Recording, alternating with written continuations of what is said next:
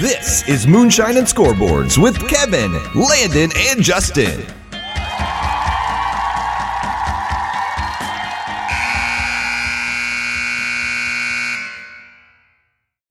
Hello and welcome to Moonshine and Scoreboards episode 5. I'm your host, Kevin, and I'm joined by my fantastic co-host, Justin. Justin, how are we doing this evening?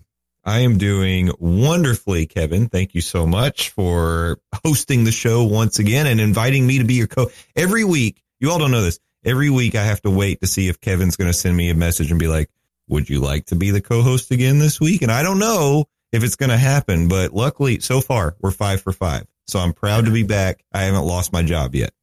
It's a week-to-week contract. It is. You have to earn it. Luckily, it doesn't go on your pub dub record based off of that, because if not, I'd be in the market for another co-host. Just a slight little dig there for you, Justin.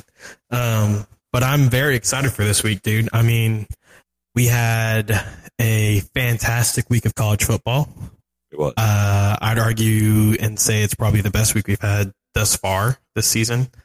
We had a little bit of a interesting week in the NFL, but this week's episode is going to be a little bit special because we have, we're going to recap week 4, obviously, of the college football season.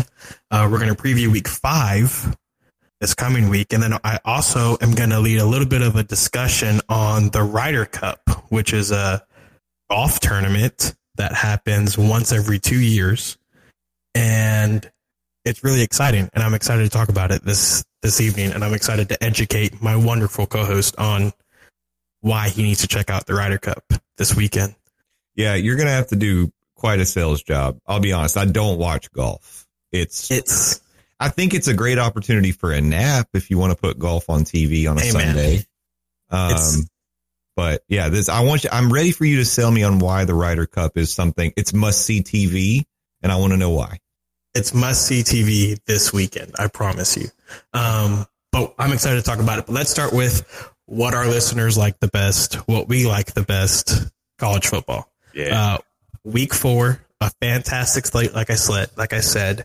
How do you want to start? Do you want to go coast to coast? Do you want to go like the biggest game? Do you want to start, just go down the slate? Time-wise, like how do you want to tackle this monster of a slate that we had Saturday?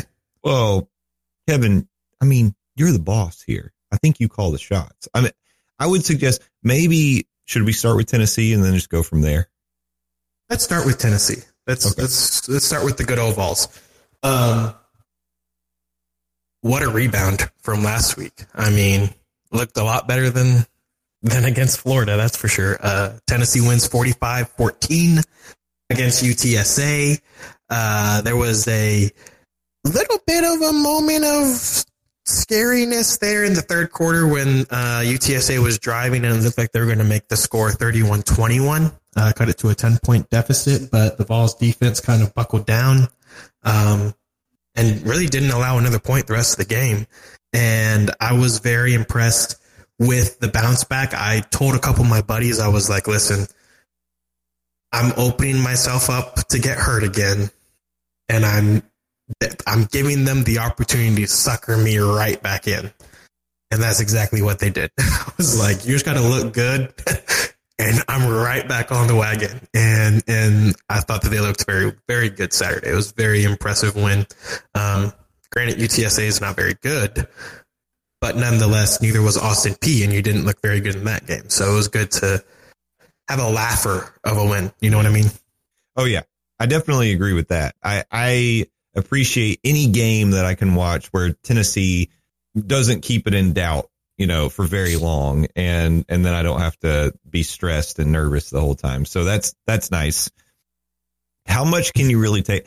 I feel like this season is so weird, because we're now 4 weeks in to the college football season, and I still have no clue what I should expect from this Tennessee team. I really don't know. I don't think that we learned that much from this game. I mean, you take away Joe Milton's play number 1, his 81-yard touchdown run, which was literally. Yeah. I mean, take that away. That's a huge chunk of the offense right there. And then then you're talking, and I know this is maybe not a fair game to play, but then what, you're 24-0 at halftime, which is still okay. Mm-hmm. But like, what happened in the third quarter? Like, did the defense fall asleep? I'll be honest. So Saturday, I was in Flagler Beach with my girlfriend and her family. Mm-hmm. We watched the Florida State Clemson game. So I watched all of that game. And then we had to go to, we didn't have to, but we had tickets to go to a music festival, in St. Augustine. So we were there seeing Maggie Rogers and Mumford and Sons. And I didn't see much of the Tennessee game after that. Buddy. Well, so yeah. Well, my Saturday was the exact opposite. I woke up at 9 o'clock in the morning. You went to a music festival in the morning? No, I didn't, bud. Oh. I woke up at 9 o'clock in the morning. I waddled myself downstairs, and I didn't move from my basement till 10:40 at night. I literally watched college football all day long, and it was immaculate. It was quite the opposite of 2 weeks ago, where I was passed out dead. Yeah. This time I was just passed out like alive. I was euphoric all day long. Let me just ask you this question. I mean, so Dylan Sampson looked good, but let me just ask you, because I know you watched every snap, and you tend to be more critical. I think I think your peaks and valleys are more varied than mine. I stay maybe closer to the middle, right? But I want to see, like, you're even keeled. I'm a little more even keeled. You're a little more reactionary in the moment, and then you have to go back. But that's okay. You're a fan. This is what it is. So after this, were you saying going into the game, you're ready for Tennessee to like get your hopes up again, and now coming out of it, how confident are you? Because now we're heading into, I think this game defines the rest of our season, against South Carolina. Right. We talked about it prior to the season starting. This is a revenge game. It's going to be Neyland under the lights. 7:30. We're going dark mode. The black helmets are coming back out. And I think that this game is really going to be sort of indicative of, have we started to correct the issues that we had against Florida, or are there still some lingering problems? So I just want to know how you're feeling heading into the South Carolina game after watching the game Saturday. Yeah, so we'll just go ahead and dive kind of into the South Carolina game if you want to do that. I didn't mean to go out. No, that's totally fine. We could just knock out Tennessee to start the show, because really I don't have too much to say about them this week. Okay. Yeah, I mean, going into the UTSA game, I was saying that if they look good against UTSA, I am prepared to be all in again. Season's not over. We've got a chance to win the East. The chips have to fall where they fall, as long as we look good. And we looked good. So going into the South Carolina game, I feel very confident. Granted, we have to do it again, and we have to continue to do it. And like you said, you kind of don't know what Tennessee team you're going to get on any given Saturday. You could get the team that just won 45-14. You could get the team that kind of throttled Virginia week 1. Or you could get the team that showed up in Gainesville in week 3. I think that we have kind of corrected our issues. I think the third quarter was a little dicey, right? I do think that the defense kind of fell asleep. I think they kind of were resting on their laurels a little bit. On both sides of the ball, actually, the play calling was a lot more vanilla than it was to start the game. But you know what? Joe Milton, the deep balls that he was throwing, they were good balls. Even some of the ones that might have been overthrown, they weren't overthrown by a lot like we saw 2 years ago. And it was nice to see kind of the playbook kind of open up a little bit to where we did see a couple of deep shots in this game, unlike we've seen really up until this point. And I think the highlight is Dylan Sampson. I think that, he scores 4 touchdowns against Virginia in week 1.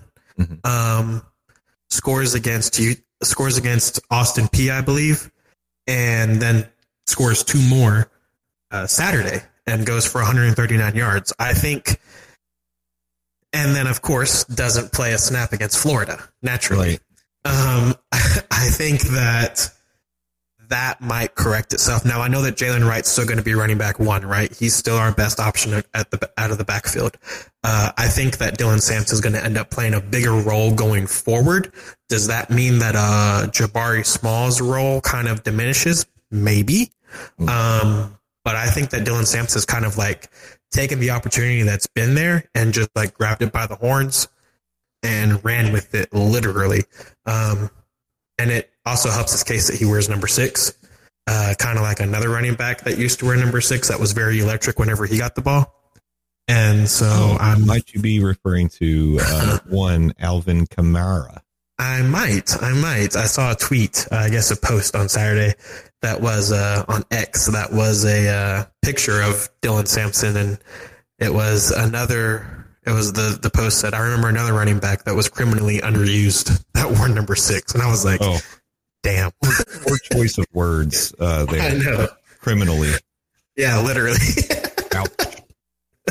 That's a good one. I didn't even catch on to that, but yeah, that's pretty good. But yeah, I do think that Tennessee's going to bounce back Saturday, or continue that momentum that they gained on Saturday and keep it going into the South Carolina game. Like you said, the black jerseys are going to play a big role. Neyland's going to be sold out. Neyland's going to be rocking. Like you said, it's a revenge game for last year, and I think Tennessee's going to hand it to South Carolina. Hey, as a person that tends to dip their toes into those FanDuel waters, or I'm not touching that spread. Yeah, because like it opened at what, 11? Yeah, and 12 and a half. It opened at 12 and a half. Yeah. I look at that as a person who does not bet on sports, and I was like, that's insane. Yeah, I when I saw it, so it was Sunday when I saw it, and I was like, I saw the tweet and it was like spits out, like it's, or the post on X, and it said spits out coffee, like the spits out coffee gif, and I was like, it was like 12? What really got me was the over-under was set at 60. Yeah. And I was like, in what world are these two teams going to score 60 points? Like, neither team, granted, Tennessee scored 40 twice, but South Carolina, I mean, but those were against, two terrible teams, and South Carolina's not a terrible team. I don't think that South Carolina is going to put up a lot of points, and I think this is going to be I think it's going to be as low of a scoring game as the Florida-Tennessee game was. No, but I don't think it's going to be, 38-31 or something like that. You know? 35-25 or something. Yeah, but when I saw the 12.5 point spread, I was like, crazy. Absolutely not. Not a chance. This is like a bait line. Like I think so. This is Vegas trying to make some money right here. Right. I think so. And it could be Vegas trying to make some money either way. That's the crazy thing, is that there is a scenario where Tennessee does kind of like pull away late in the game and ends up winning by like 14 or 21. Yeah. But I don't know. I don't see that happening. I was shocked. Yeah. I expected something more like, actually, to be honest, I was somewhat surprised that we weren't like a 2-point favorite or something. I was expecting like 6 or 7. Yeah. Is what I was expecting. Well, so to see that number doubled, I was like, I'm not touching that. Here's the thing that I will say just generally. I mean, you should never bet on any advice that we give you during this podcast. I have also always strongly stuck by the belief that you should never bet on Tennessee football ever, because they will break your heart and make you poor. So they will, especially if you're a fan and you're getting your heart broken and you're losing your money. That's not a good part of the reason. Maybe you just bet against Tennessee that way. Yeah, if they lose, you just you still get some money. All right. But so the Tennessee game was good. It was a good game. You mentioned Florida State. You watched this entire game. I watched this entire game. Let's dive into this game. This was a good game. The Seminoles win by a score of 31 or 30-24. Did they end up kicking that extra point? Yeah, 31-24, because they scored first. Right. Yeah. 31-24 Seminoles. Another fantastic game. This kind of like kicked off the Saturday for me. It was really the only good game going on at 12 o'clock. And so it's the game that I was focused on. And man, what a game. I'm glad that Florida State won. I'm glad that Clemson showed up and wasn't just like belly up after they lost to Duke. Just a fantastic game. Just a fantastic game, start to finish. As an honorary Seminoles fan, what were your thoughts on this big win for the Florida State? It's so funny. Like I've just never had the experience of really immersing myself in a family that is like so diehard for another school that isn't Tennessee. So like to be part of a watch party with my girlfriend, her parents, and her aunt and uncle, and they were all in on Florida State.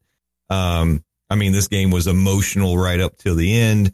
Clemson, once they missed that field goal and it went to overtime, like the house just was going nuts.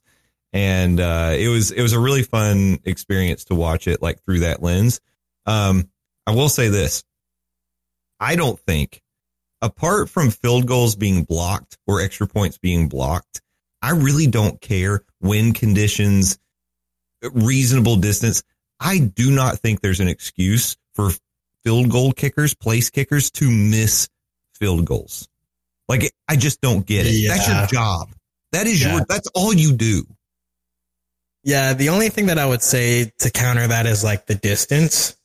I mean, if it's like a 50-yard field goal, kind of like in the Notre Dame Ohio State game, if it was Notre Dame's first field goal was like a 51-yarder, that one I'm like, okay, well, maybe you shouldn't try to do that. And if you miss it, whatever. But yeah, when the Clemson kicker missed, I believe it was like a 34-yard field goal to win the game. It wasn't a 50, 60-yarder. Yeah, that was bad. And I felt for the guy because I don't know if you guys were listening to the game. Yeah. It was bad, dude. Like they were, I really think they devoted a solid 15 minutes throughout the broadcast to this guy's story. Oh yeah. And if somehow you missed it, if you didn't watch the game, the Clemson kicker, he was no longer he was on the team last year. Yeah. Correct me if I'm wrong. And he decided not to play this year because he was going to lose his position and he was still taking grad classes. And then I believe they said Dabo Swinney's son convinced him to come back as a walk-on. And this was his first game and he hadn't even practiced all season. That's wrong. The same. No, I think you're right. I think that, that's pretty, I think some more of the backstory was he had taken either an internship or a job at like a company in New York. Oh, really? And was like starting to pursue his career. And Clemson called and was like, hey, we think you should come back and play. But like you said, he thought he was losing his position. And I guess he talked to his boss and his boss was like, if you don't go do this, I'm going to fire you. Really? So, yeah. That's wild. I bet his boss was like an idiot now. Well, unless he's a Florida State fan. If he's a Florida State fan, he feels like a genius. Exactly. But yeah, I mean, like I said, they were hyping that guy up, telling his story the entire time. And then what I will say, what really got me was the two announcers. One of them said, I believe it was like a Hollywood, setting up to be a Hollywood ending. Yeah. Yep. And then the other guy said, well, the writers are on strike. I was like, holy shit. I was like, so true. Not anymore, thankfully. But that was pretty funny. Felt bad for him. Shades of Klubnik, the way that like during the Orange Bowl, like you could tell that all the press kit that the commentators had consumed all week was just like, oh, this guy's going to be the next thing. You just got to talk about Klubnik the whole game. And boy, did they. And he looked like garbage against Tennessee. So yeah, he did look better last week, though. He did. He did. He's improved. I will say, like, you can see why people think that he's a good quarterback. He shows signs of it. But, like, I mean, he didn't look great against Duke. He didn't look great against Tennessee. No, he didn't. Anyway. I don't know. I thought I want to talk about Florida State for a second, just because their schedule is really all right in front of them. Mm-hmm. They've got a matchup with Miami left. I know they have that. I know they have a matchup with Florida. Yeah, they got to play. Well, they'll be fine. Woo. They'll be fine. Yeah, I know. I believe they played North Carolina as well. And so I might be wrong on that. Schedule, so but I'll fact check you. Yeah, the meat of their schedule is behind them. I mean, I know that coming into the season, everybody was saying that if Florida State can split the LSU and the Clemson game, they'll have a chance to make the playoff. Well, they did better than split it. They won them both, and they looked pretty good in both games. I know in this game, this Clemson game, you know, they came back. They were down early. Exactly. Yeah, they looked better in the second half. Yeah, and I was glad that they were able to face that adversity of being down early, that they didn't just come in there and just like throttle Clemson the way they did LSU. You got to have those challenges during the season, right? I mean, because as soon as you get smacked in the mouth, like you got to know how your team is going to respond, and they did, and so you know, credit to Mike Norvell and the Florida State Seminoles. So looking at their schedule, they've got Duke at home on October 21st. They're actually off this week. They get their off week early, but Duke at home on October 21st. Miami is also at home on November 11th, and then at Florida, how are they even ranked? That's ridiculous, but they do not play North Carolina. Okay. Maybe the ACC championship then. Yeah, their away games are Wake Forest and Pittsburgh back to back on October 28th and then November 4th. But other than that, so really all they have to do is navigate Duke and Miami and they'll be fine. Both at home too. So yeah, that's a big plus for them. That Miami game is going to be a fun game. Miami game. That'll be a good one for you to try to go to. Yeah. That'll be a good time. But yeah, Florida State did, well, I'm not going to say they won the weekend for me. But they came in second place on the weekend for me. Who's number one? I'm not talking about that yet. I know everybody, I know the Ohio State fans are waiting for it. I ain't talking about it yet. I know. All two of you. I'm just kidding. It's Ohio against the world, Justin. Don't you forget that, okay? As Ryan Day says. Let's go out west, though. Let's park in Eugene for a second. Let's do it. Dude, I didn't think Colorado was going to win, okay? 42, at 21-point underdog, no Travis Hunter. I didn't think they were going to win. I didn't think they were going to get waxed, embarrassed, shown up, exposed. Holy crap. The Deion haters are in heaven still. They're still on cloud nine. Yeah. It was ugly, dude. Yeah. And I feel like it could have been a lot uglier. It was bad. You mentioned in the notes, you feel like this was a catapult for Bo Nix to be in the Heisman conversation. Yeah. I'm not sure about that. I mean, 276 and 3 touchdowns. That's pedestrian. And it wasn't, I mean, look, he got pulled in the third quarter. Colorado's not a playoff team. Right. I mean, so Colorado has had the benefit of TCU, that was an interesting game, but since then they haven't played like competition that I would call great. They're going to get also this weekend, it's going to be bad news for you. Travis Hunter's not playing again. USC is about to do it again. Colorado to woodshed. Maybe worse. Yeah. So I'm just saying, I don't know. I'm not sure. I don't think this puts Bo Nix. I know they got the Bodacious campaign. I see it. I open ESPN and there's Bodacious banners. I don't need to see that crap. Yeah. All over Times Square. Yeah. Have you seen that? It's all over Times Square. I know. And evidently I was listening to some podcast. I can't remember which one it was earlier in the season. And they said that billboard is running out for 6 months. Okay. So what if Bo Nix breaks it? I was just about to say tears his ACL. Not saying that I want that to happen, but then you got to sit there and have that stupid billboard up. Maybe they can sell it to Bojangles. Yeah, literally. That's wild. But yeah, so my thoughts on this game, right? I saw an interview Friday night that I think it was ESPN was interviewing Dan Lanning, the coach of Oregon, right? And I believe they asked him 9 questions. and 7 of them were about Deion Sanders.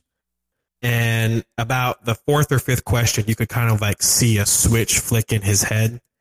And it was like, all right, I'm kind of tired of the Deion talk. Yeah. Hey, I have a question. Was the other question about Travis Kelce and Taylor Swift? Because I feel like everybody in sports has been asked about that this week. This was predating Travis Kelce and Taylor. Well, no, I guess it wasn't. It was still in the rumor mill. We didn't know if it was official or not.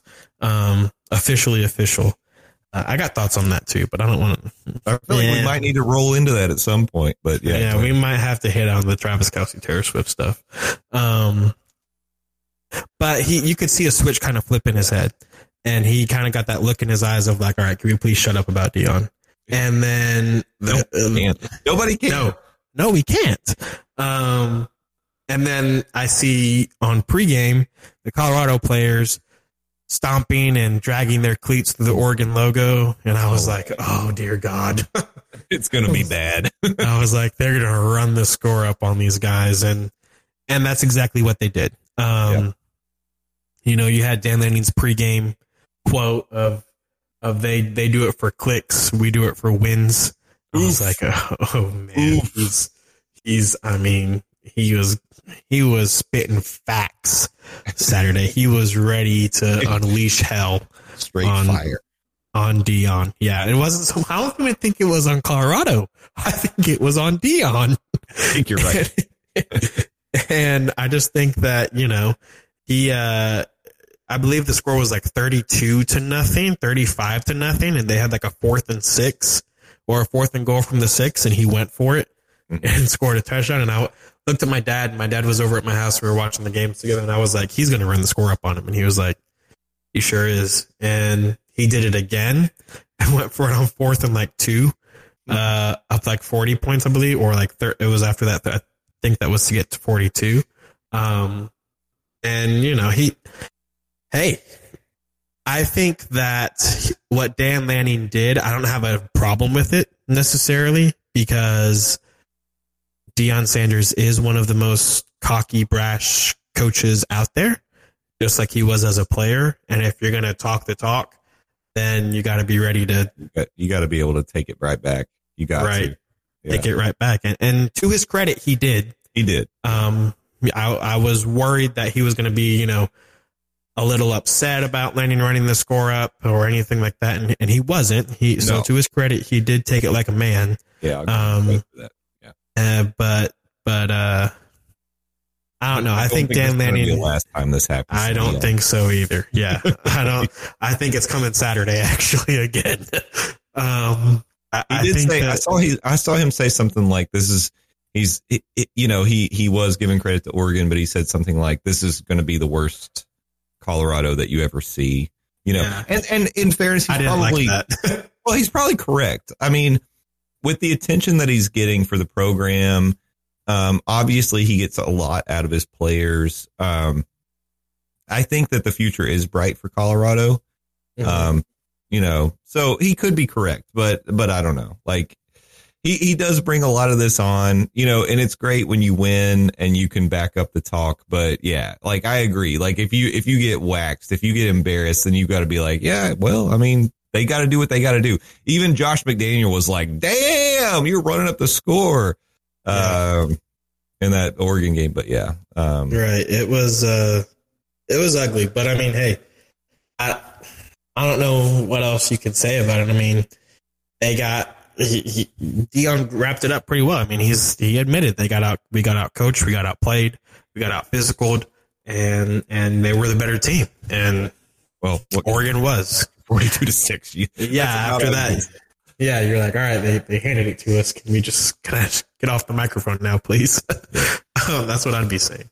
Kevin, I think people are going to want to know how you're feeling now, because this is like back-to-back weeks where I feel like you've had to come to the podcast and lick your wounds a little bit here. So I think that now it's time. Maybe we should talk a little bit about what happened with Ohio State and Notre Dame. Yeah, let's dive into that. I'm not gonna eat crow. Okay. No, I'm not. I refuse to. Okay. Because here's my thing. and I'm going to try to keep this short and sweet, okay? Because I've looked at the time and I'm looking at how far we're going. And I do want to talk about this game for a minute. This was the game of the year, in my opinion. A fantastic game, a fantastic environment in South Bend. Just the green jerseys looked beautiful. The stadium was very loud. You could tell it wasn't like when Georgia came a couple of years ago to South Bend, and like there was a lot of Georgia fans there. This was a lot of Notre Dame fans there. And so I want to give a kudos to them to start it off with. Great environment. Fantastic. I want to give a kudos to Ohio State. Okay. I will give them their flowers. I hadn't talked about them all season. Deservedly so. They hadn't really done anything. And they showed up Saturday night. They really did. That.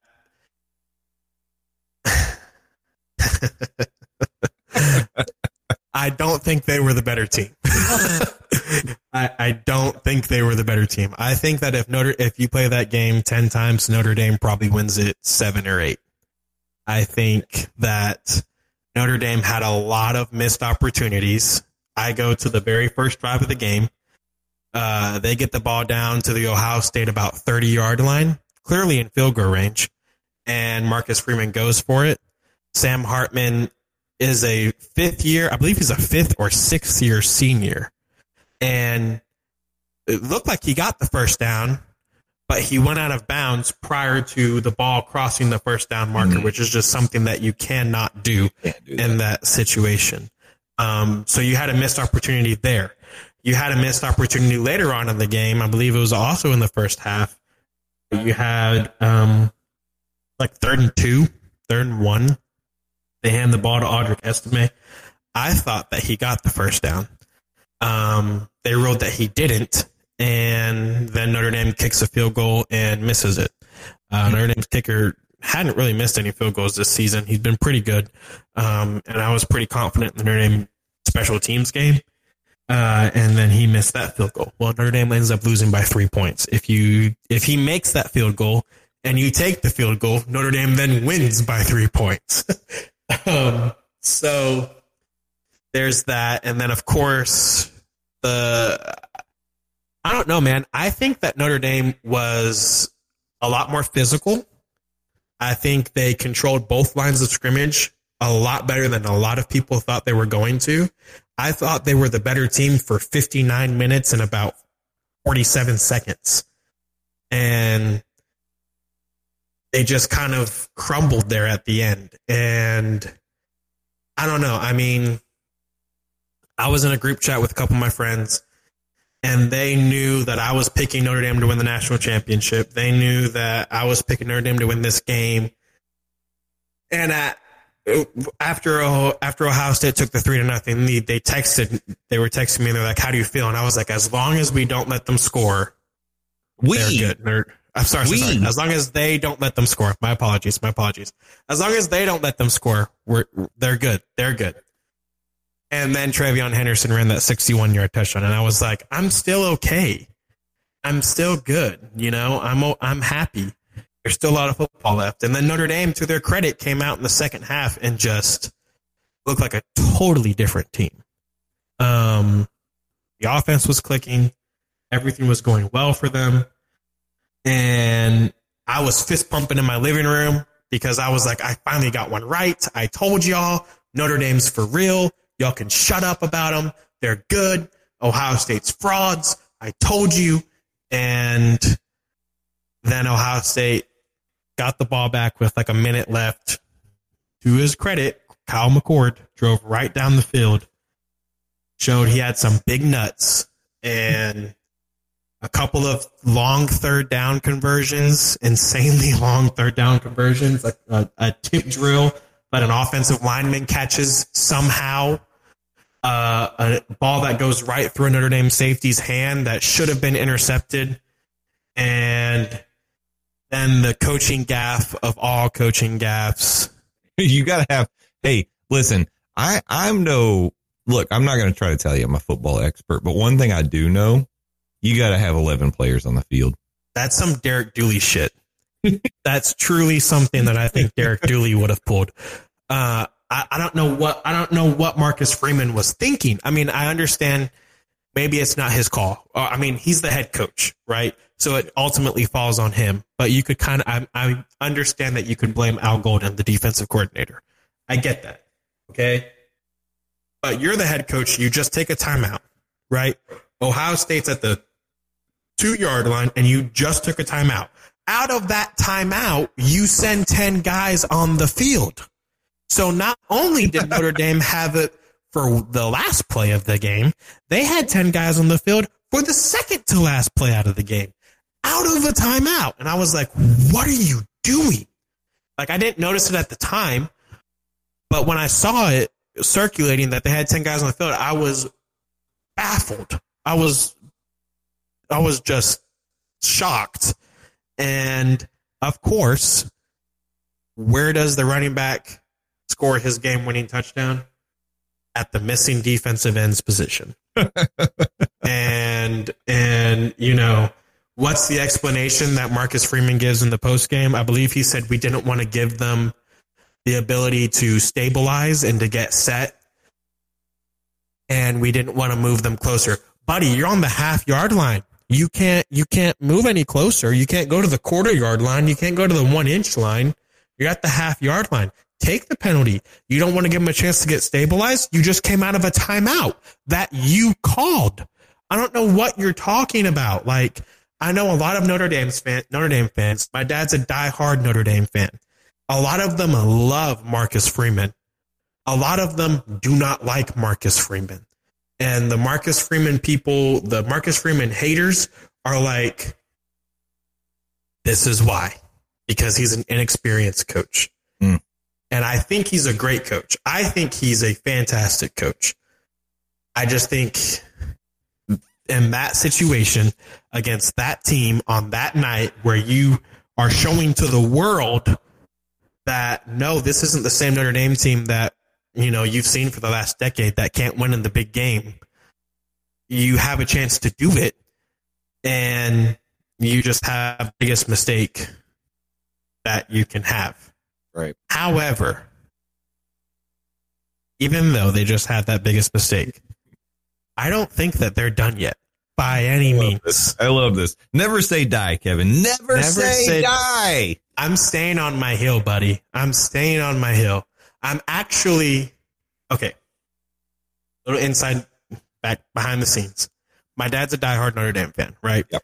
I went to Notre Dame Clemson last year. Kind of fell in love with the campus. Kind of fell in love with it. I was like, okay, if Tennessee's not playing, I'll be rooting for Notre Dame because they are. I kind of love it. It was just magical, right? Whatever. We're getting another dog in a couple of weeks. Me and my wife are sitting there watching TV, and my dad's favorite movie is Rudy. And so we go and put on Rudy. And I'm like, have you ever seen this movie? She's like, no, I've never seen it. Whatever. Watching the movie, and she loves it, and I love it. And she goes, why don't we name the dog Rudy? So now we're getting another dog that is named after a Notre Dame football player and a Notre Dame movie. So, like, you know, I'm slowly coming around to the South Bend people, to the Fighting Irish fans, you know, whatever. I still love my Vols. Don't get me wrong, okay? Tennessee's still number one. But I think Notre Dame's number two. All that being said, Notre Dame plays Duke this week at Duke. Then they play at Louisville next week. My birthday is October 12th. Notre Dame plays at home against USC October 14th. Me and my dad were talking. One conversation leads to another. And I'll be in South Bend on October 14th to go root on Notre Dame to keep their season alive as they hopefully beat USC. I'll be there in person. So I'll be rooting on the Irish to hopefully let me be right for one time this season. No, okay. No way. That's an awesome. That is going to be an awesome college football experience. Notre Dame and USC. It will. It will. And that's what their season boils down to. Notre Dame lose, but no, it's not going to happen. It's not going to happen. It's not. I've never seen Notre Dame lose in person, baby. Never. How many times have you seen them in person? One. Yeah. Yeah. 1-0. I genuinely, though, Justin, I do think that their schedule is right in front of them, kind of like Florida State. I think that the committee will look at them and say, if they have one loss at the end of the season, hey, they lost by an inch and a second. Wait, no, wait. This would be assuming that you don't have 4 conference champions that are right. like valid, that have a valid argument for the playoffs. Because I think if you've got an undefeated Georgia, which may happen, you've got an undefeated, let's say Florida State. It could be Washington, it could be USC, and then what about Michigan, Ohio State, one of those two? And then, you know, I don't know. Like I think Notre Dame is now totally behind. They've basically put their fate in everybody else's hands. Right. I do think that's the case. However, I don't think that you're going to have. I only think you're going to have one undefeated conference champion. I think it's going to be Florida State. I haven't seen a whole lot from Georgia to make me feel like they're going to dominate everybody they play. To be honest, right? You haven't needed to at the same point. But they haven't moved the needle for me. Nobody in the Big Ten has. I know Ohio State went to Notre Dame and won, but still unimpressed. Still unimpressed. I mean, the absolute disregard for Ohio State that just beat your national champion. I know. I mean, call it biasness. I don't know what to tell you. I mean, they are better than I thought that they were. Okay. But I don't think that they're good enough to go undefeated. I mean, you're going to have to beat Michigan and Penn State. Ultimately, what I think is going to happen in that conference is I think that Ohio State's going to beat Penn State. Penn State's going to beat Michigan, and Michigan's going to beat Ohio State, and all three are going to have a loss. Yeah. It's like, all right, well, then now what?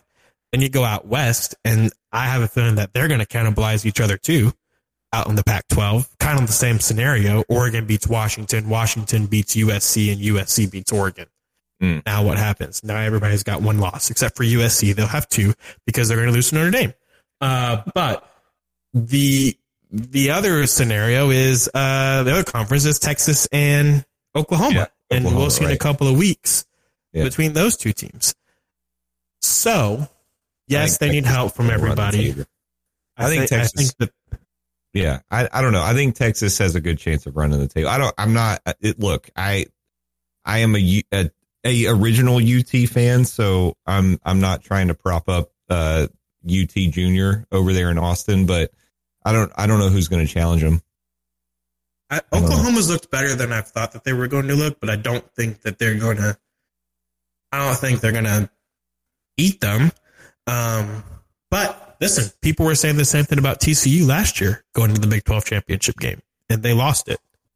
Yeah, that's true. So, I mean, I don't think football. Right. It is. The ball bounces a lot of different ways. Yeah. And I don't think that Notre Dame's done. I think they're probably the best one-loss team. I think they are the best one-loss team.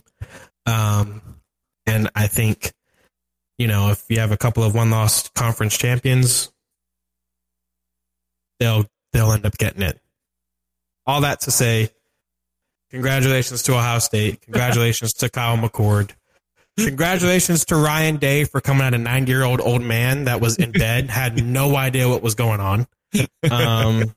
Congrats to him. I'm telling you, Justin, it took everything in my body not to tweet, X, post, whatever. Now do it against Michigan because the man's never beaten. I mean, he hasn't beaten Michigan in the last 2 years. Right. Although in my mind he did for some reason. Right. Yeah. Well, remember back week 1 where I lived in a world where Ohio State had beaten Michigan like the last right. Or something. Yeah. Well, according to Ryan Day, he's only had one bad quarter in the last 2 years, which is a blatant lie. But you know what? I'm not going to poo-poo on his parade. He beat Notre Dame, and sure, have fun with it, man. Good luck the rest of the season. I genuinely hope that you lose every game going forward. Because you're number 1 on my shit list now. Kevin, as a trying to be a good steward of our time, right. We've now gone, I think, 40 minutes, just recapping week 4 of college football. So that in mind, do you think we ought to, do you want to do like a a quick look ahead to week 5 and then go to the Ryder Cup, or where do you want to take us? Let's do a quick look ahead to week 5. We already talked about South Carolina and Tennessee, big game there. The other big games, I think we already hit on USC Colorado. I think we both think that USC is going to kind of thump them. Yeah. Utah and Oregon State on Friday night. That's an interesting one. Yeah. Is it? Why do you think so? I think it is because, well, first of all, I did pick Washington State last week to beat Oregon State, and they did. But I think so. Is it Reising or Rising? Rising. Is he going to be back this week? Do we know? I thought he was going to be back last week. I don't know. So I didn't know that the injury was a torn ACL. I didn't know that. And it's a torn ACL that he suffered in the bowl game last year. So yeah, I don't know that he's going to play this week or not. Utah is doing a very good job of keeping that very close to the vest. I would bank on him not playing until he does. Yeah, it sounds like probably not. It's at Oregon State, right? I don't know. Like it is Friday night. It's a Friday night game. High school football. Right. Yeah. That's how they do in the Pac-12, Pac-2. But you're feeling like Oregon State is ready to play the spoiler for Utah. I think so. I think Oregon State's going to bounce back from their loss last week and take care of Utah and kind of knock them out. Now, as a fan of two teams with one loss, I'm sitting here trying to look at the teams that might win conference championships and seeing who can, I got my map and I'm throwing my darts now at who can knock each other out. And I think Oregon State's going to knock off one team in Utah this week. I also think Utah being ranked number 10 is insane because they've looked terrible, but they're undefeated. So I guess that's why they're doing it. But yeah, I like the Beavers this week. All right. Couple SEC matchups, Florida and Kentucky. I think that's a fun game for us Tennessee fans. LSU and Ole Miss. Ole Miss kind of shit the bed last week against Alabama. Had an opportunity to bury Nick Saban, and Lane Kiffin, I guess, just has to call Nick Saban his daddy going forward because you just can't beat the guy. LSU barely beat Arkansas last week. So kind of don't know what's going to happen there. And then Kansas and Texas. Kansas ranked. Undefeated Kansas. Undefeated Kentucky too, buddy. That's not, I know, quietly undefeated Kentucky. I think the Gators are running into a big fat L this Saturday in Lexington. Did you see what Mark Stoops said? No. What did he say? Dude, he said, I have all the faith in our fans to get up around 9 o'clock and pound some beers to be at the field and going crazy at 12 because for the 12 o'clock kickoff, I was like, yeah, that's a guy that gets it. All right, man. Well, too bad it's not basketball season. I give him props for that. I mean, I thought you were going to say something like he guaranteed a victory or something, in which case I was like, well, never mind. I think the Gators are going to win the game. Yeah. No. He didn't do any of that silliness, but no, he I guess he thinks that Kentucky's fans are wild, which is an interesting take. But yeah, those are the games that are this week. I mean, of course, the game that I'm going to be watching is South Carolina and Tennessee and Duke and Notre Dame, obviously. Interested to see how the Irish bounce back after the loss last week. College game day is going to this game. Yeah, they are. Well, Justin, what game do you want them to go to instead?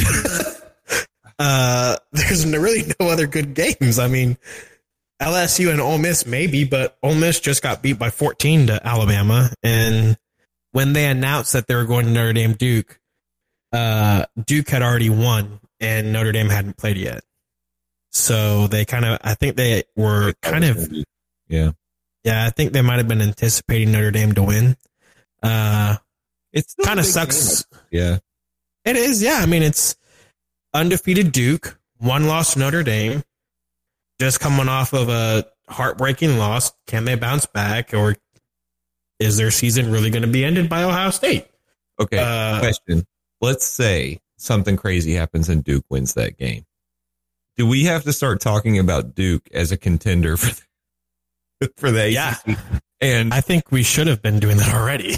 My God. That's I think wild. I think that they're the second best team in the ACC, which is kind of crazy, and nobody talks about them. But I think that they are. Wow. Also, did you know the ACC has the most undefeated schools? Well, that's, if you had asked me which conference do I think has the most undefeated teams right now, I guess I would have just off the hip said Pac-12. Right. But I knew it wasn't going to be SEC. No, it's not. Yeah. ACC. All right. ACC, huh? Florida State holding the flag, carrying the conference. Kind of crazy though. But yeah, I think Duke's underrated, and I think that this game is going to be a blowout.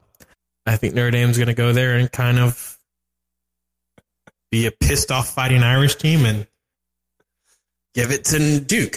I said the same thing last week. So you know what? I'm changing my mind. I think it's going to be a very close game. All right. That the Dukies might prevail in. And hopefully I'm reverse jinxing myself.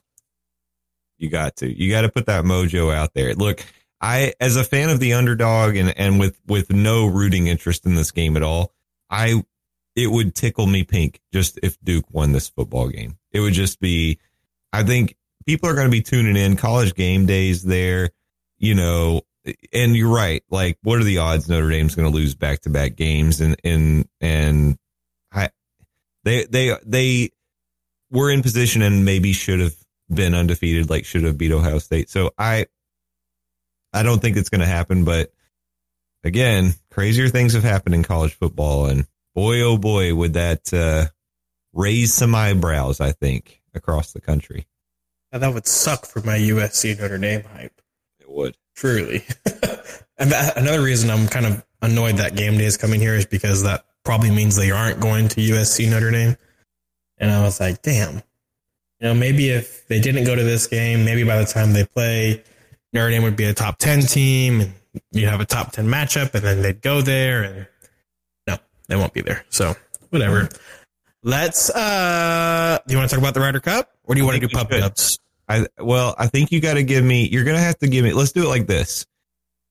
Because I think that there's a chance that there's a good portion of our 10 listener audience. No, I'm gonna win them over. I'm telling you, I am. That are maybe not huge into golf. So what I want you to do now is boil it down to this. I am not interested in watching this at all. You have to sell me on it in the next 5 minutes. Do it. I can't in 5 minutes, but I'll try. Do your best. All right. So first off, when you think of golf, what do you think of? Tiger Woods. Okay. Besides that, the Masters. I think of Shooter McGavin. I think of a boring Sunday afternoon where boring Sunday afternoon. Yeah. That's what I wanted you to say. Okay. A quiet game, a gentleman's game. You can't talk, yada, yada, yada, right? Yep. No interaction with the fans, all that stuff. Yep. The Ryder Cup is the exact opposite of that. It's a 3-day event where it starts Friday, goes to Sunday, right? And there's no money involved at all. All you're doing is playing for the pride of your country. It's the United States against the entire continent of Europe. Kind of an unfair advantage, but whatever. The reason they did that is because it used to be the United States against Great Britain, and the United States was just dominating them year in and year out. Okay. So they added the rest of Europe. Anyway, this is not your typical golf tournament, okay? So it's a team-based event, right? There's 3 different formats. There's 4 balls, foursomes, and singles. 4 balls is, you're alternating. Everybody plays their own ball. So I shoot, you shoot, and then the 2 European guys shoot, and we all play our own ball. Everybody, you just play the whole round, your own ball. Okay. Foursomes is you alternate shots. And then singles is 1-on-1. The thing that makes the Ryder Cup so much more fun than regular golf is it's not stroke play. It's match play. Okay. So stroke play, you're playing 18 holes. This is your typical golf tournament that you get throughout the regular season of golf. Mm-hmm. You're playing 18 holes no matter what. Match play, each hole is 1 point.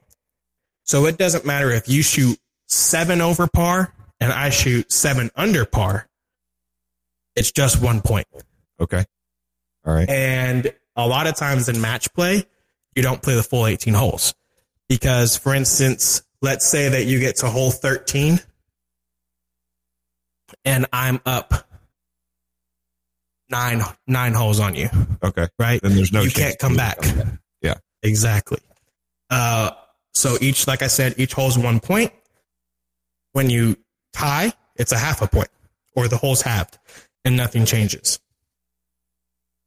The Ryder Cup is a team event where all of your individual matches go towards your whole team. The first team to win 14.5 points wins the cup. Each match is worth 1 point, and each tie of a match is worth a half a point. Okay. All you need is 14.5 points to win. However, if you're the defending champion, all you need is 14 points to win. Because if it's a tie, you keep the cup. Oh, fuck that. This is definitely European. There's got to be a winner. It's the champions. Well, there is a winner. You keep the cup. No. You're the winner. That's bullshit. It's the champion's advantage. It's kind of like the WWE. If it's if it's a disqualification match, a championship match, and the champ gets counted out, they keep the belt.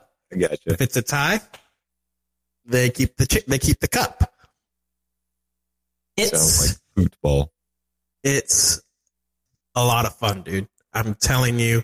The downside is this year it's in Rome, Italy, which you're thinking, oh, that's not a downside. That's a beautiful place, right? It is. It's gorgeous.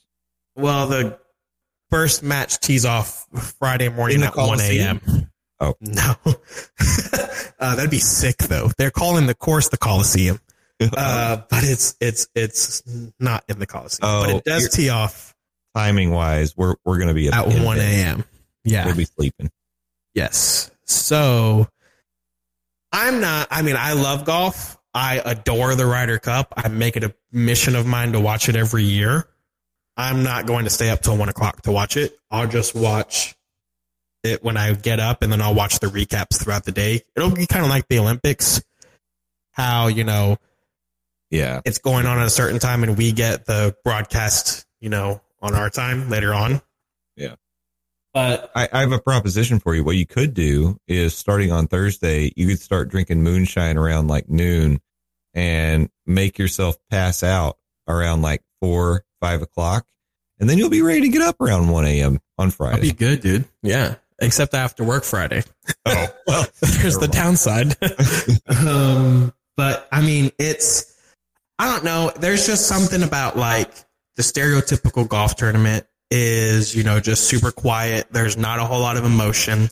Yeah. And I guarantee you're going to watch this. I mean, you might not watch it, but whoever's listening, I'm going to watch it, and you're going to see emotion day one. Even though it's a 3-day tournament, you're going to see these multi-millionaire golfers screaming at each other in the match. You're talking Dikembe Mutombo finger wags.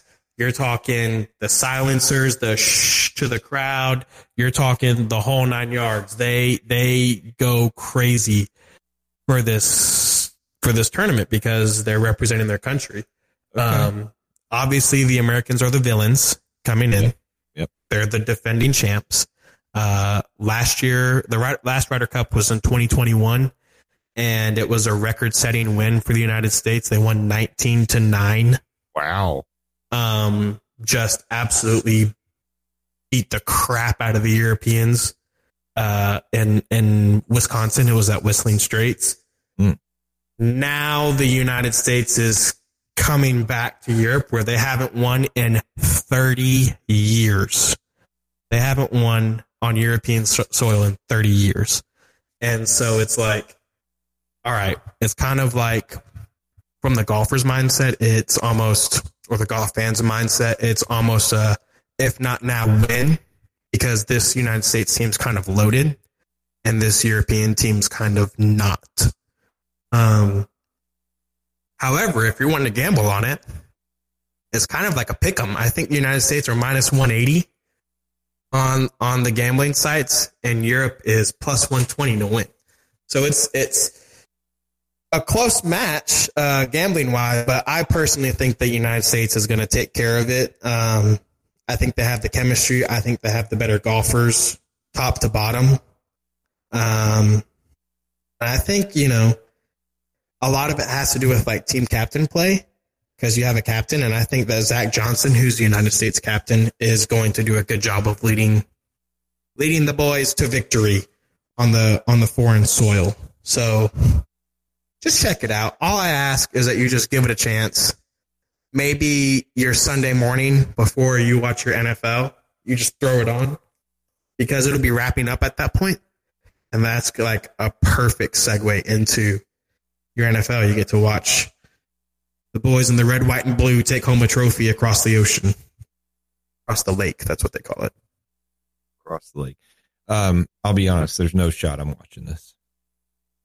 Although, then miss out. You've done a great job selling this to me, and I do think it's interesting that it is a different format than what I would typically see on a Sunday. I am interested in seeing the results and the highlights. And I do think that for people who maybe you're a person who's on the fence about watching golf, this offers an interesting alternative. I get it. So it is. It's a different way. I mean, it's the end of the golf season. They do two events like that, or one event like this every year. They alternate between the President's Cup, which is the United States against the world. Yeah. And the Ryder Cup, which is the United States against Europe. And I mean, it's fun to watch. For me, it is, because, like I said, you get the emotion that you typically see these stoic dudes hit golf balls perfectly and not have any celebration about it whatsoever, except for maybe when they win a major championship. And now you're going to see these guys hit a golf ball perfectly. And I guarantee you're going to see the Americans sitting there telling the European crowd to shut up. Will somebody hit the gritty? Probably. I mean, I've been watching some videos from practice rounds that have started today, and it's already been intense. Yeah. So if it's intense in the practice rounds, I guarantee you'll see a gritty at some point. All right. Well, listen, if somebody hits the gritty, then look, I guess if I see, let's say on Saturday, somebody hit the gritty on Friday, I'll watch some, at least on Sunday, at the very least. Sundays, I mean, if you're going to watch, Sunday's the day to watch. It's singles match. It's one-on-one. You don't have to rely on another teammate to carry you or like alternate your shots or whatever. You're one-on-one against the guy across the course from you. And, Sunday's when you get like the fireworks, you get the intense shit, you get the people, like you get these golfers like curse at each other, walk through lines. I mean, lines is where you're going to putt your ball to the hole and you walk through the line of the putt. That's not what you're supposed to do in golf. They do that. I mean, it gets intense. So Sunday's the day to watch for sure. All right. I may try to squeeze some in. It's going to be another busy weekend for me, but I'll try. Me too, dude. I'm going to Atlanta.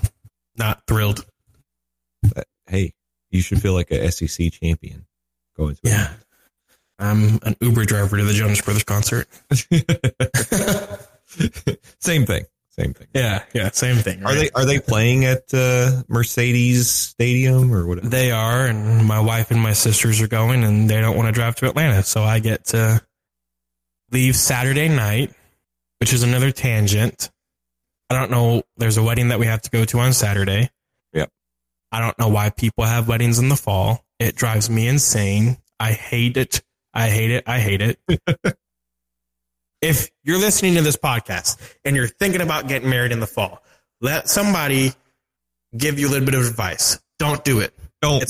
It's not worth it. It's not worth, the cool fall aesthetic. It's not worth any of that. You can get that same shit in the spring with green grass and green trees. Nobody wants orange, red, and yellow trees. That's overrated.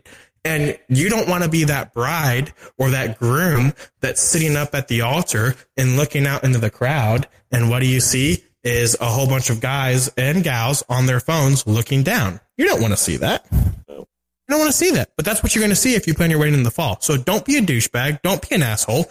Don't plan your wedding in the fall. Just do it another time. Kevin, when's your anniversary? April. The spring. There you go. You did it for the boys. I did it for the boys and the gals. It's just ridiculous. So the wedding ends at 4:00 or starts at 4:00. And I have to go to Atlanta. And I told my wife, I said, well, that's fine. But you're driving down there. I'll drive you guys to the concert, but you're driving down there so I can watch the Notre Dame for the Tennessee game. So there you go. That set the law down. Straight. People, I'm realizing that my priorities are way out of whack. College football is way too high up on my priority list. Or just exactly where it should be. I mean, it's number one. I don't want to do anything else on the weekends or Saturdays. All right. Well, you did a great job. I don't want to diminish the sales job you did on the Ryder Cup, but it's going to be a real tough sell to get me to watch golf. Now, if you could tell me, let's go to like B-dubs. We're going to eat wings and drink a lot of beer, and we're going to watch these golf, professionals do a lot of trash talking and celebrating, and it's going to get crazy. I don't know. That sounds like a fun Sunday to Meet me in Atlanta. Let's do it, dude. I'll be there. Come up and hang out at the varsity, maybe. Yeah, we'll do it, dude. I'll tell them, I'm like, hey, can you put the Ryder Cup on? Sure, it's NFL Sunday. Yeah, but it's the Ryder Cup. Can you please put it on? I bet it'll be on at least one screen. I guarantee it will. Yeah. All right. Are you ready for pub dubs? I am. Sorry, I was taking a drink of my beer. No I am worries. very ready for some pub dubs. I'm drinking beer too. Hey, this show is Moonshine and Scoreboards. I am interested in what beer you're drinking before we get into pub dubs. What are you having? I only drink Mich Ultras. That's it? Yeah, dude. I'm sorry. I don't like the sour beers. I don't like the IPAs or the craft beers. I stick to my Mich Ultras and my 95 calories, 2.6 carbs, superior light beer. You gotta watch your girlish figure, I guess. I'm reading the can. Okay. Well, I thought you were going to have something more festive. I've got something festive tonight. What is it? Is it a pumpkin ale? This is from a brewery called Southern Tier Brewing Company, and the beer is called Warlock Imperial Pumpkin Stout, 8.6 ABV.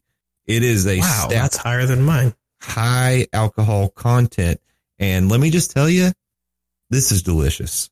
It's a delicious beer. I've been enjoying it so much, and it tastes like fall. It's really nice.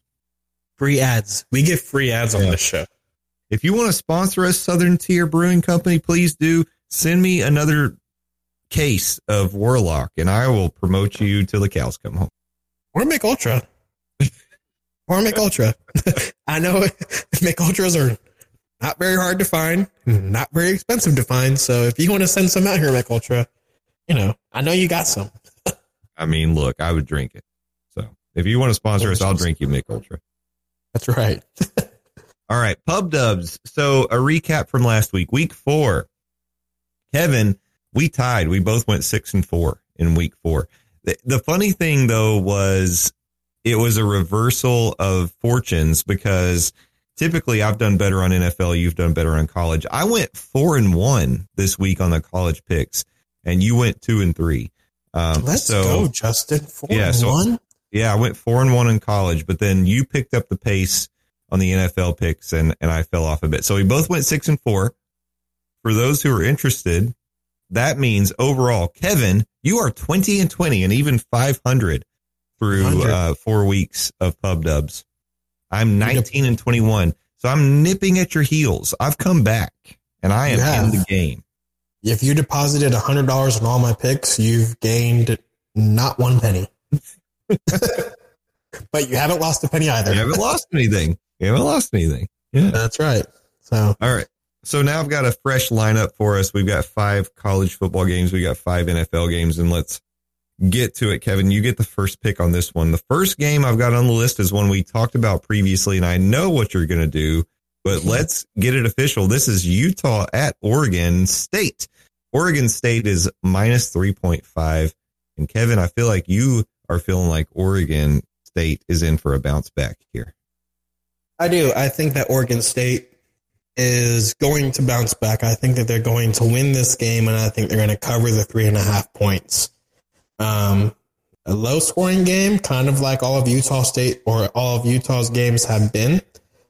But I think that Oregon State kind of pulls away late, being at home. Let's say something along the lines of like 21-10. Oof. Beavers. All right. That's decisive. I think that no Cam Rising, Utah's going to kind of get into the thick of their schedule and kind of struggle a little bit. Yeah, I have to say on this one, I agree with you. I know I was talking earlier, I was a little surprised at your initial take on Utah, Oregon State, but I think you're right. I think at the end of the day, Oregon State, it's first of all, you're at home, you've got that advantage. Utah really hasn't looked great this year, and without the quarterback. I mean, I picked against them last week, and Utah still beat UCLA, but it was not a pretty game. So, right. Yeah, I'm going to pick against them once again. Oregon State's going to take down Utah. That's a Friday night. Like we said, that's a high school football game. Now we move on to Saturday, and we've got Florida at Kentucky. Another game we've already talked about here. Apparently, Coach Stoops wants the fans to show up lathered up before the game even kicks off. Florida's coming in now. Look, Florida lost to Kentucky last year. Kentucky's at home. Kentucky's undefeated this year. I don't think Florida's that good. I don't believe in Graham Mertz. You know what? I'm going to go with the home team. Kentucky minus 2.5. I think Kentucky's going to win this. I just don't think I'm looking at Florida's schedule. I think they're going to end up with a few more losses before the season's over. And I think this is one of them. So I'm going Kentucky at home over the Florida Gators. What do you think, Kevin? Yeah, I'm with you there. I'm going with the Cats. I think that they're going to get it done at home. Florida beat Tennessee, but I don't think that Florida's very good. So I think that kind of begins to show. Give me Kentucky. Yeah, I think cover the points too. One thing we know about with Kentucky is they're going to have a good defense. I mean, that's just typically how they roll. So, yeah, I don't think Florida's going to be able to do much up there in Lexington. So, right. All right. Next matchup, we've got LSU at Ole Miss. LSU is the road favorite, getting minus 2 points. Ole Miss just lost to Alabama, and now they're licking their wounds. Can they bounce back against the Bayou Bengals, Kevin? No, they can't. I like LSU to go to Ole Miss. I like LSU to win this game. I think that the SEC West is going to come down to 4 teams. I think it's going to come down to Alabama, Ole Miss, A&M, and LSU. I think this is going to kind of put the nail in Ole Miss, but they might still play spoiler going on later. But I don't know. I think LSU is the second best team in the West, if not the first best team. So I'm going to go with the Tigers in Oxford to get it done. In the Grove. In the Grove. No Katy Perry this week. Yeah, no Katy Perry. You know what? I think I'm gonna depart from you on this one. First of all, I'm always gonna have a soft spot in my heart for Lane Kiffin. I know he left Tennessee in a lurch when he decided to take his dream job at USC. People were burning couches. People were so upset with him. And he's one of those coaches that when he's not your coach, He really rubs you the wrong way. But when he is your coach, you know he's an asshole, but he's your asshole and you love him. Right. And I developed I know that this guy, he knows how to coach offense. I don't. If it comes down to my belief in coaches, I believe in Lane Kiffin more than I believe in Brian Kelly. And I think Ole Miss, they did, sure, they lost. It's not like it was a super close game against Alabama, but they've been tested. And I don't know. I'm going Ole Miss on this one. Ole Miss at home, the home dog. Kevin, you taught me. I know I did teach you that. Do we have a minute? Can we just take a second real quick? Sure. Who do you think the top 5 coaches in the SEC are? Oh, now that's a tough question. Because you just made a point that I kind of disagree with. Okay. I do think that Brian Kelly is a better coach than Lane Kiffin. I think the top 3 are kind of in a league of their own, right? Saban, Smart, Kelly. Given the history, what they've done, where they've been, I mean, hell, Brian Kelly was fantastic at Notre Dame when he was there. Granted, he couldn't win the big game, but he was really good there. And then I think the next 2 would probably be Kiffin and Heupel. Interesting. Okay. I want to, I don't necessarily disagree with your list. I mean, like I said, I feel like Brian Kelly has never been able to really prove it to me that he deserves to be considered an elite coach. And I'm not saying that Lane Kiffin has, because he hasn't won a championship. Right. But I feel like he's done enough to show me that, like, I think he's a guy who's, maybe it comes down to, I feel like I know what I get with Lane Kiffin and I don't know who the hell Brian Kelly is. Right. And so from that standpoint, I think that those 2, and I think it would be, for me, top tier is Saban and Kirby. That's it. Right.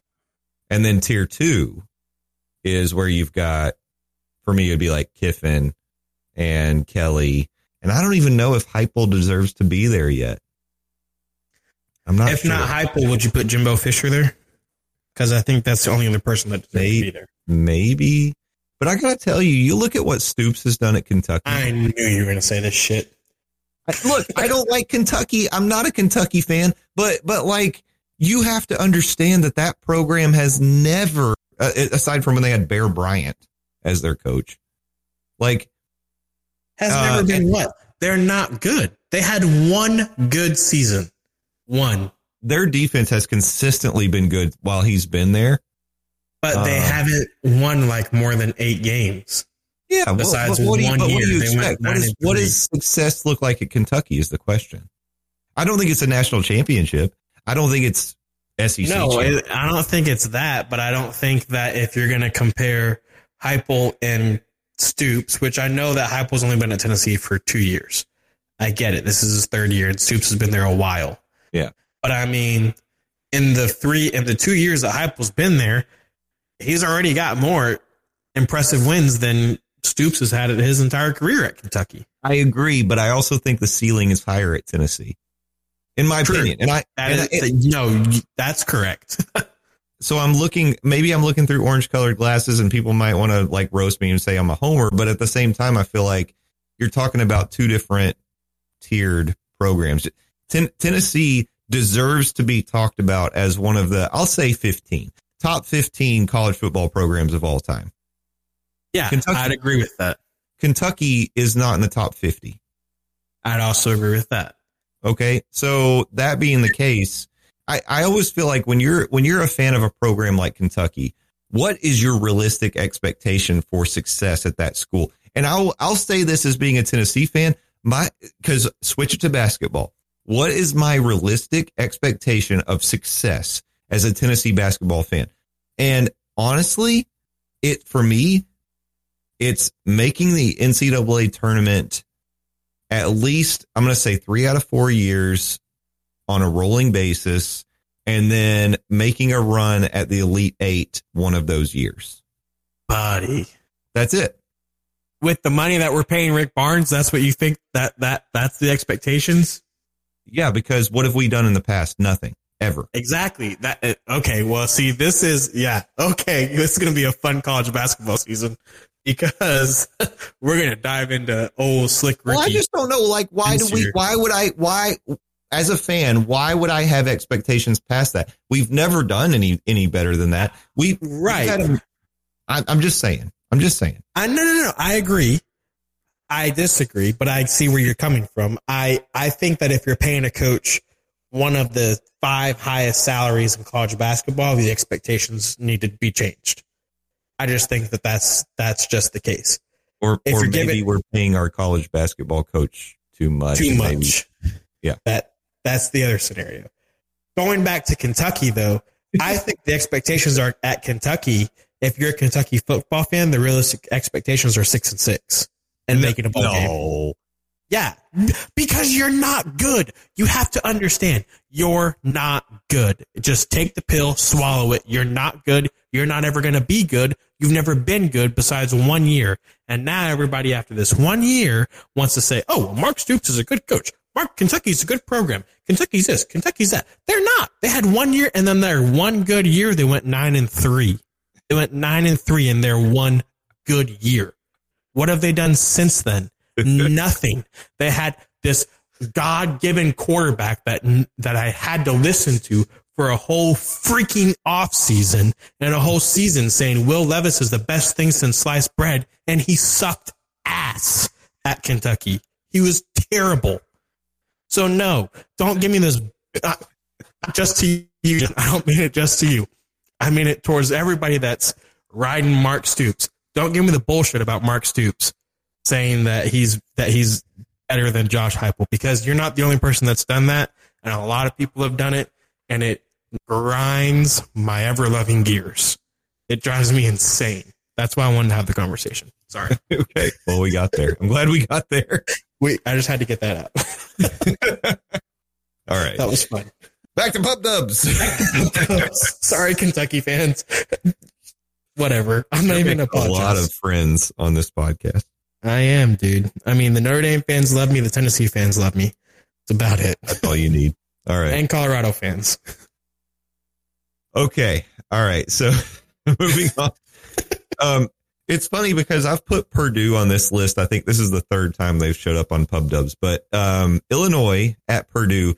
And the reason is it seems like Purdue is always in these razor thin margin games. So Purdue is favored at home -1 point. And I don't feel like we have reason to believe that they can do anything. I don't know that they've showed us. Another team that can't do anything at home. I mean, I think I'm going Illinois in this game. I don't really, one way or the other, this is a game that doesn't matter, but it doesn't, but it's a good game to put on there. Yeah. I'm looking to see if Illinois is undefeated, because I think that they might be. No, they're 2-2. They're not even close to undefeated. Okay. Sure. I don't even know who I want to pick. You picked Purdue? Yeah, I went with, I'm going to Illinois on this one. Okay, then let me go Purdue just to switch it up. The two losses that Illinois has, they're to Penn State and Kansas, that are both undefeated teams. Just FYI. I gotta be different than you so I can expand my lead. Okay.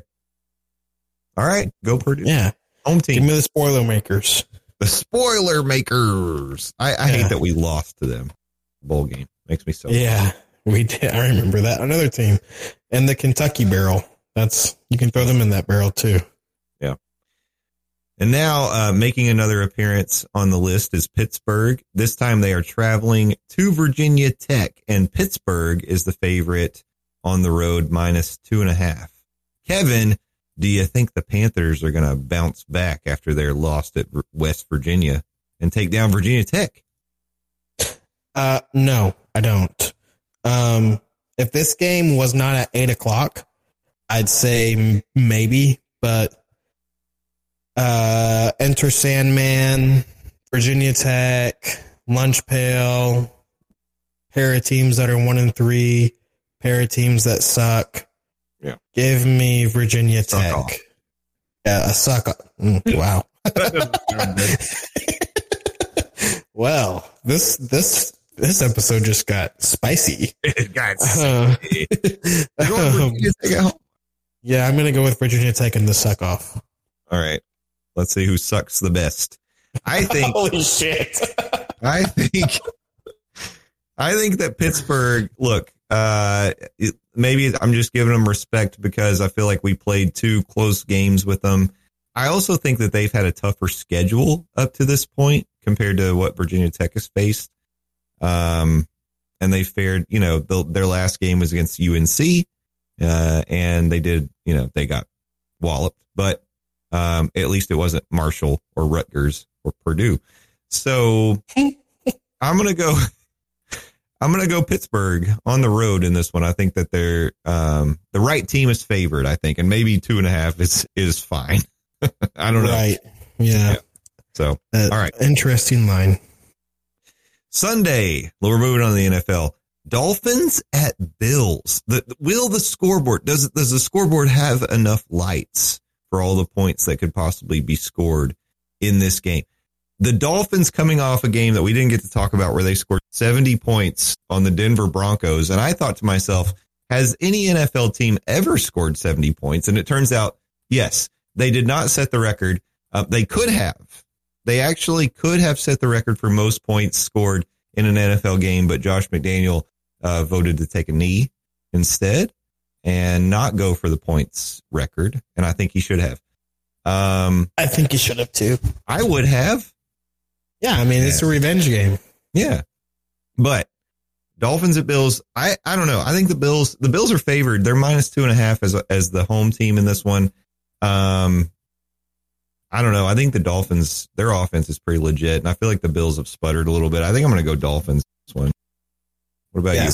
70 points without Jalen Waddle. Insane, dude. Tua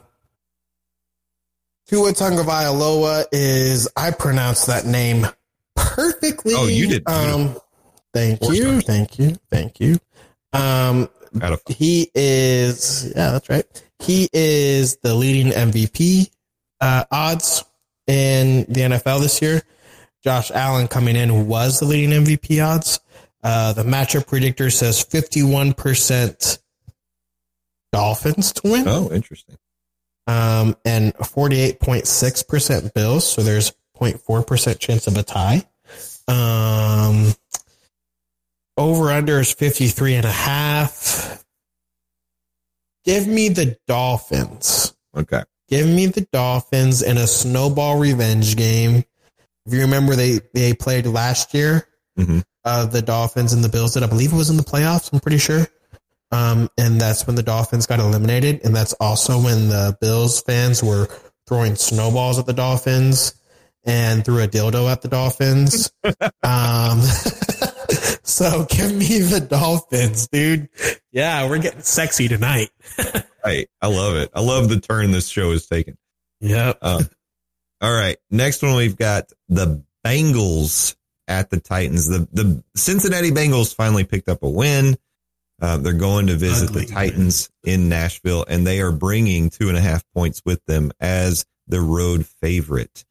Kevin, do the Bengals have what it takes to win in Nissan Stadium? Nashville. So I'm going to say that I'm going to go out on a limb here, okay? Yep. I'm going to say this game ends in a tie. Oh, my goodness.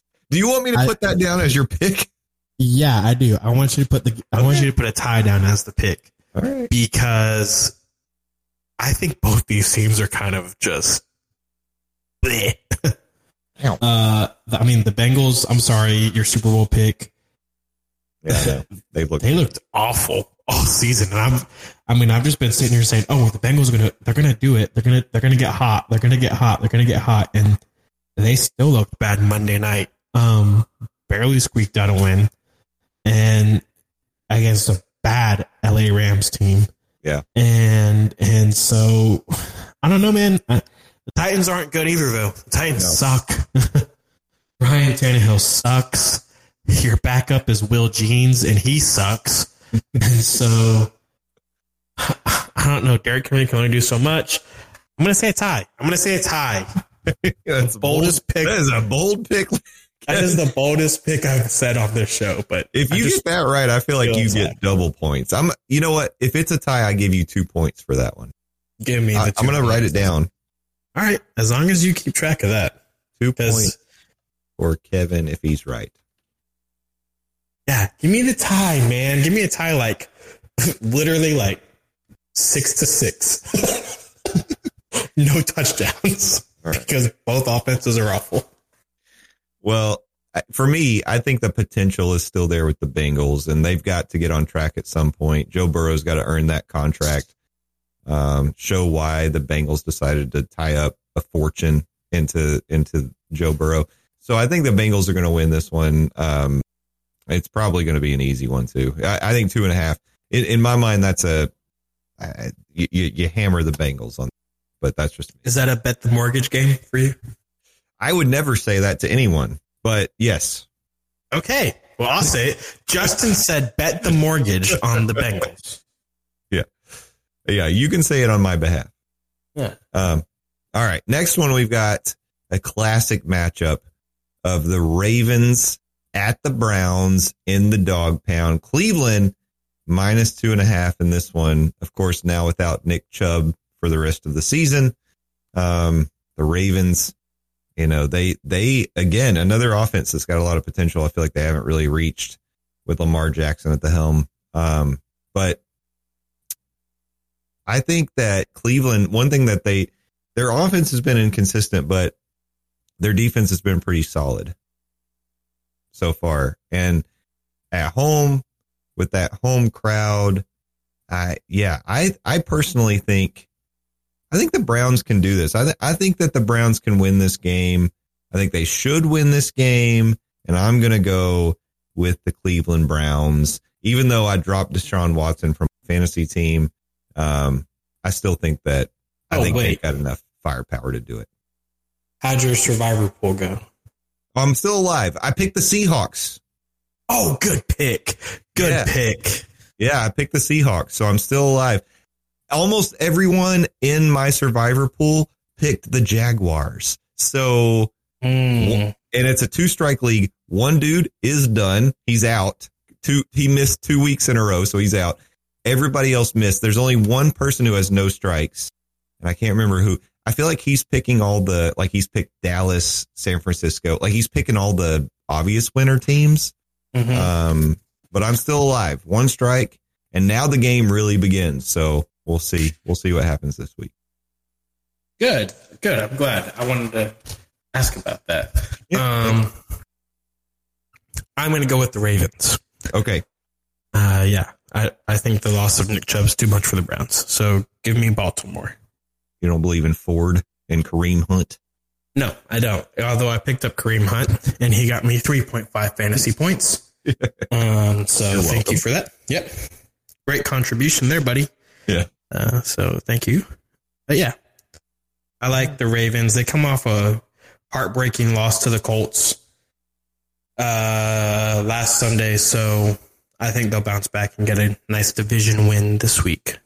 I feel like to me, that's the Ravens this year. That they've just been disappointing so far. They're 2-1. That was their first loss. Yeah, but how have they looked? They haven't looked very good, but no better time to start than once your division play really kicks up. You know what I mean? I guess, and that Texans win could look better as the season goes on because the Texans might be frisky. Yeah. We'll see. All right. Next pick. Rams at Colts. Indianapolis as the home team getting -1. Rams haven't looked great. The Colts have actually been surprisingly good.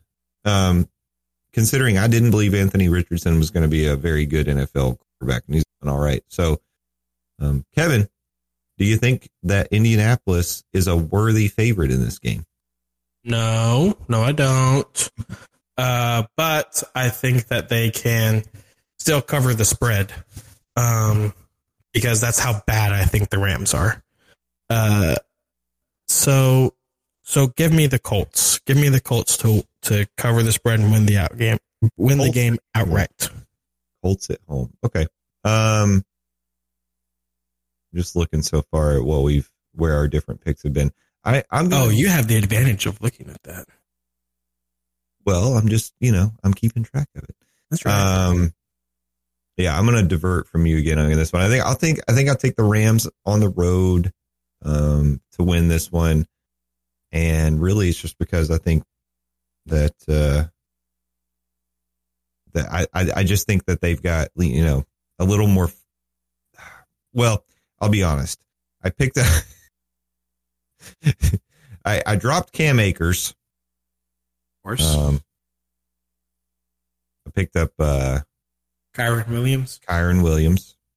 Huh? And I need him to do something for me. So, this is me hoping that my fantasy team performs. But I want the fingers crossed. Yeah. All right. And then finally we go to Monday. We've got the Seahawks at the Giants. Somehow the Giants are favored -1.5 at home. And I don't know if you saw the video last week of Daniel Jones surveying the field. Dude, he looks lost. Another dude that got $40 million and just looks completely bamboozled all the time. It was like someone wrote up a script and they were like, let's do a stereotypical, confused quarterback look. Let's get him out there. It's like an SNL skit. He honestly looked like he had no idea what was happening. But yeah. I don't, Daniel Jones ain't it. Yeah. And I'm suffering again, fantasy wise, because I've got Darren Waller on my fantasy team and he doesn't have anybody that can get him the ball, sadly. So, but what do you think, Kevin? You get to pick this one. So Seahawks at Giants. I like the Seahawks. You feeling the road team on this one? Yeah. I like the Seahawks. I think the Seahawks are actually low key pretty good. Yeah. And I think the Giants are high key pretty bad without Saquon Barkley, who's not going to be playing this week. Yeah. So I'll ride with the Seahawks. I think you're right. No drama. No need to build up any drama on this one. I'm going to go Seahawks as well. You know what? They took care of me last week when I picked them in my Survivor League. So I'll ride with them. I'll ride with them in when they visit New Jersey, and I hope they enjoy their visit to play the Giants. I always say that's one of the things that always sticks with me because I feel like it is one of those. It's a stereotype. It's a cliche, I guess I should say, that it's difficult for a team to go coast to coast. That's a real challenge, and it can give the home team an advantage. But yeah, I think it being on Monday night kind of helps Seattle too. Yeah, I think you're right. I think that gives them a little more acclimation time. So right, yeah. Seahawks. I'm disappointed in you. Why? There was one pick that I wanted you to put on here that you didn't. Uh-oh. And it was an over-under. Over-under. The Jets played the Chiefs on Sunday Night Football, and I wanted you to put over-under 7.5 times that the NBC broadcasting crew mentions Taylor Swift on the broadcast. Oh, my God. It's going to be over. It's going to be way over. I think it might be double or triple that. I don't know, dude. I mean, crazy that the sports world is mingling with the entertainment world so seamlessly over Travis Kelce. Taking the sports world by storm. The impact that Taylor Swift has on everything she touches, it's wild. Turns to gold. Yeah. And you could hear the disappointment in my voice when I said Travis Kelce. Just anybody else but somebody on the Chiefs. But It's okay, Taylor. You do your thing. Whatever. My thoughts, I think they're playing everybody, and I don't think they're actually dating. I think they're just like, let's play a joke on everybody, and they're just like kind of playing everybody. At least that's my hope. Because I don't like that. I don't like that for Taylor. But that's just our entertainment circle. Long show, I know, but I appreciate you guys listening. I know we dove a lot. We had to cover the Ryder Cup. I told you from the get-go it was going to be a little bit of a special show, so I appreciate you guys giving that a chance, giving us a chance, sticking with us. I promise on every show is going to be like this. But you know what? I was thinking about it today, and I was like, listen, we only record one time a week. That means we only put out one episode one time a week. So if it's like an hour and a half, an hour and 45 minutes sometimes, then, you know, you don't have to listen to it all at one time. You can spread that out throughout the week, you know? You don't have to take us all like medicine just once, you know? Take us like a cup of coffee every day on your way to work. Yeah, so sure. Just an idea. Yeah. I wanted to share something. We have broken through to social media this week, and we are now officially on X. X marks the spot. Moonshine and Scoreboards can be found on X. And if you want to follow us, our username is Boozy Sports Pod. Oh, beautiful. Boozy Sports Pod. And I love it. BOOZYSPORTS Pod. POD. So Boozy Sports Pod, one word. Or you can search Moonshine and Scoreboards and we'll show up. We've got our classic logo that you can see there. And, yeah, so check us out there because you'll get some updates. We'll let you know when shows come out or if we've got questions. And if you want to interact with us, that's a good place to do it. On right, for sure. Yes, for sure. You be sure to give us a follow on the X. If you're not familiar with the X, it's formerly called Twitter. I still call it Twitter because I'm not up to the times. So give us a follow there. We'll interact. I'm sure we'll do some live tweeting at some point during some games. So that'll be a fun place to hang out with us also. But thanks once again for tuning in. Enjoy your weekend. Enjoy your college football slate. Thank you, Justin, for hanging out with me and putting up with me and being a wonderful co-host.